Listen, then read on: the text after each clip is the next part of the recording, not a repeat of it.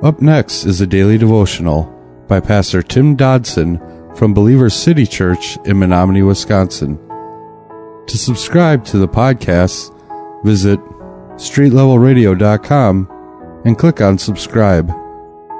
Thanks for listening to Street Level Radio. The truth is, each person is accountable to Christ, not to others.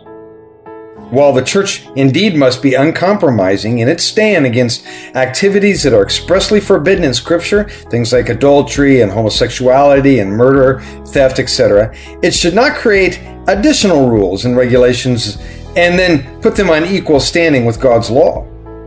Many times Christians base their moral judgments on opinion and personal dislikes and cultural biases rather than on the Word of God. And when they do this, they show that their faith is actually weak. They do not think God is powerful enough to guide His own children. Picking up in Romans chapter 14 and verse 4 today, Paul, kind of in the middle of a critical teaching here, says, "Who are you to judge another man's servant? To his own Lord he stands or falls, yet he will be made to stand, for God has power to make him stand." Now, the bottom line in Paul's God-led position here was that these issues were between the individual and the Holy Spirit, and that none of us are to act as Holy Spirit juniors. We are God's servants, and ultimately we answer to Him, and the buck really stops with Him alone. Often we can inadvertently get in the way of what God is trying to actually do with an individual by propping him up when God is anxious to break him, or breaking the guy when God is actually trying to pick him up. Now, we can claim we're acting out of love, but in reality, how often we are acting rather out of selfish motivation and a superiority complex. It is the church's call, indeed, to maintain order and harmony, but order and harmony within the church, not outside.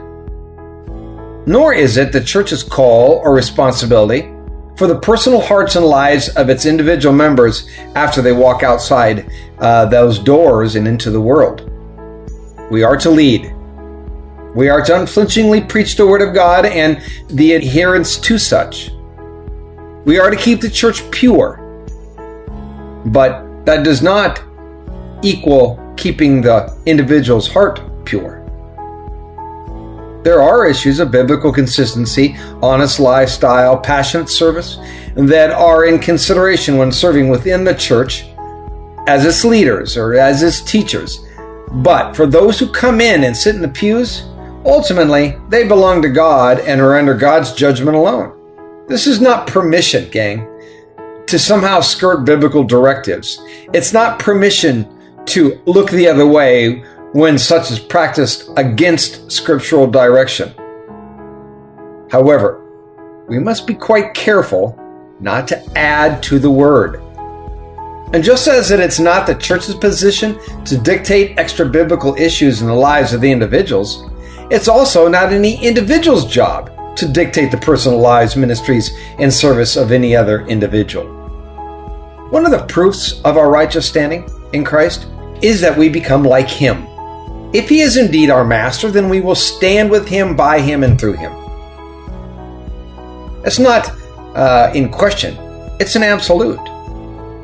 This speaks of issues all revolving around the matter of spiritual endurance.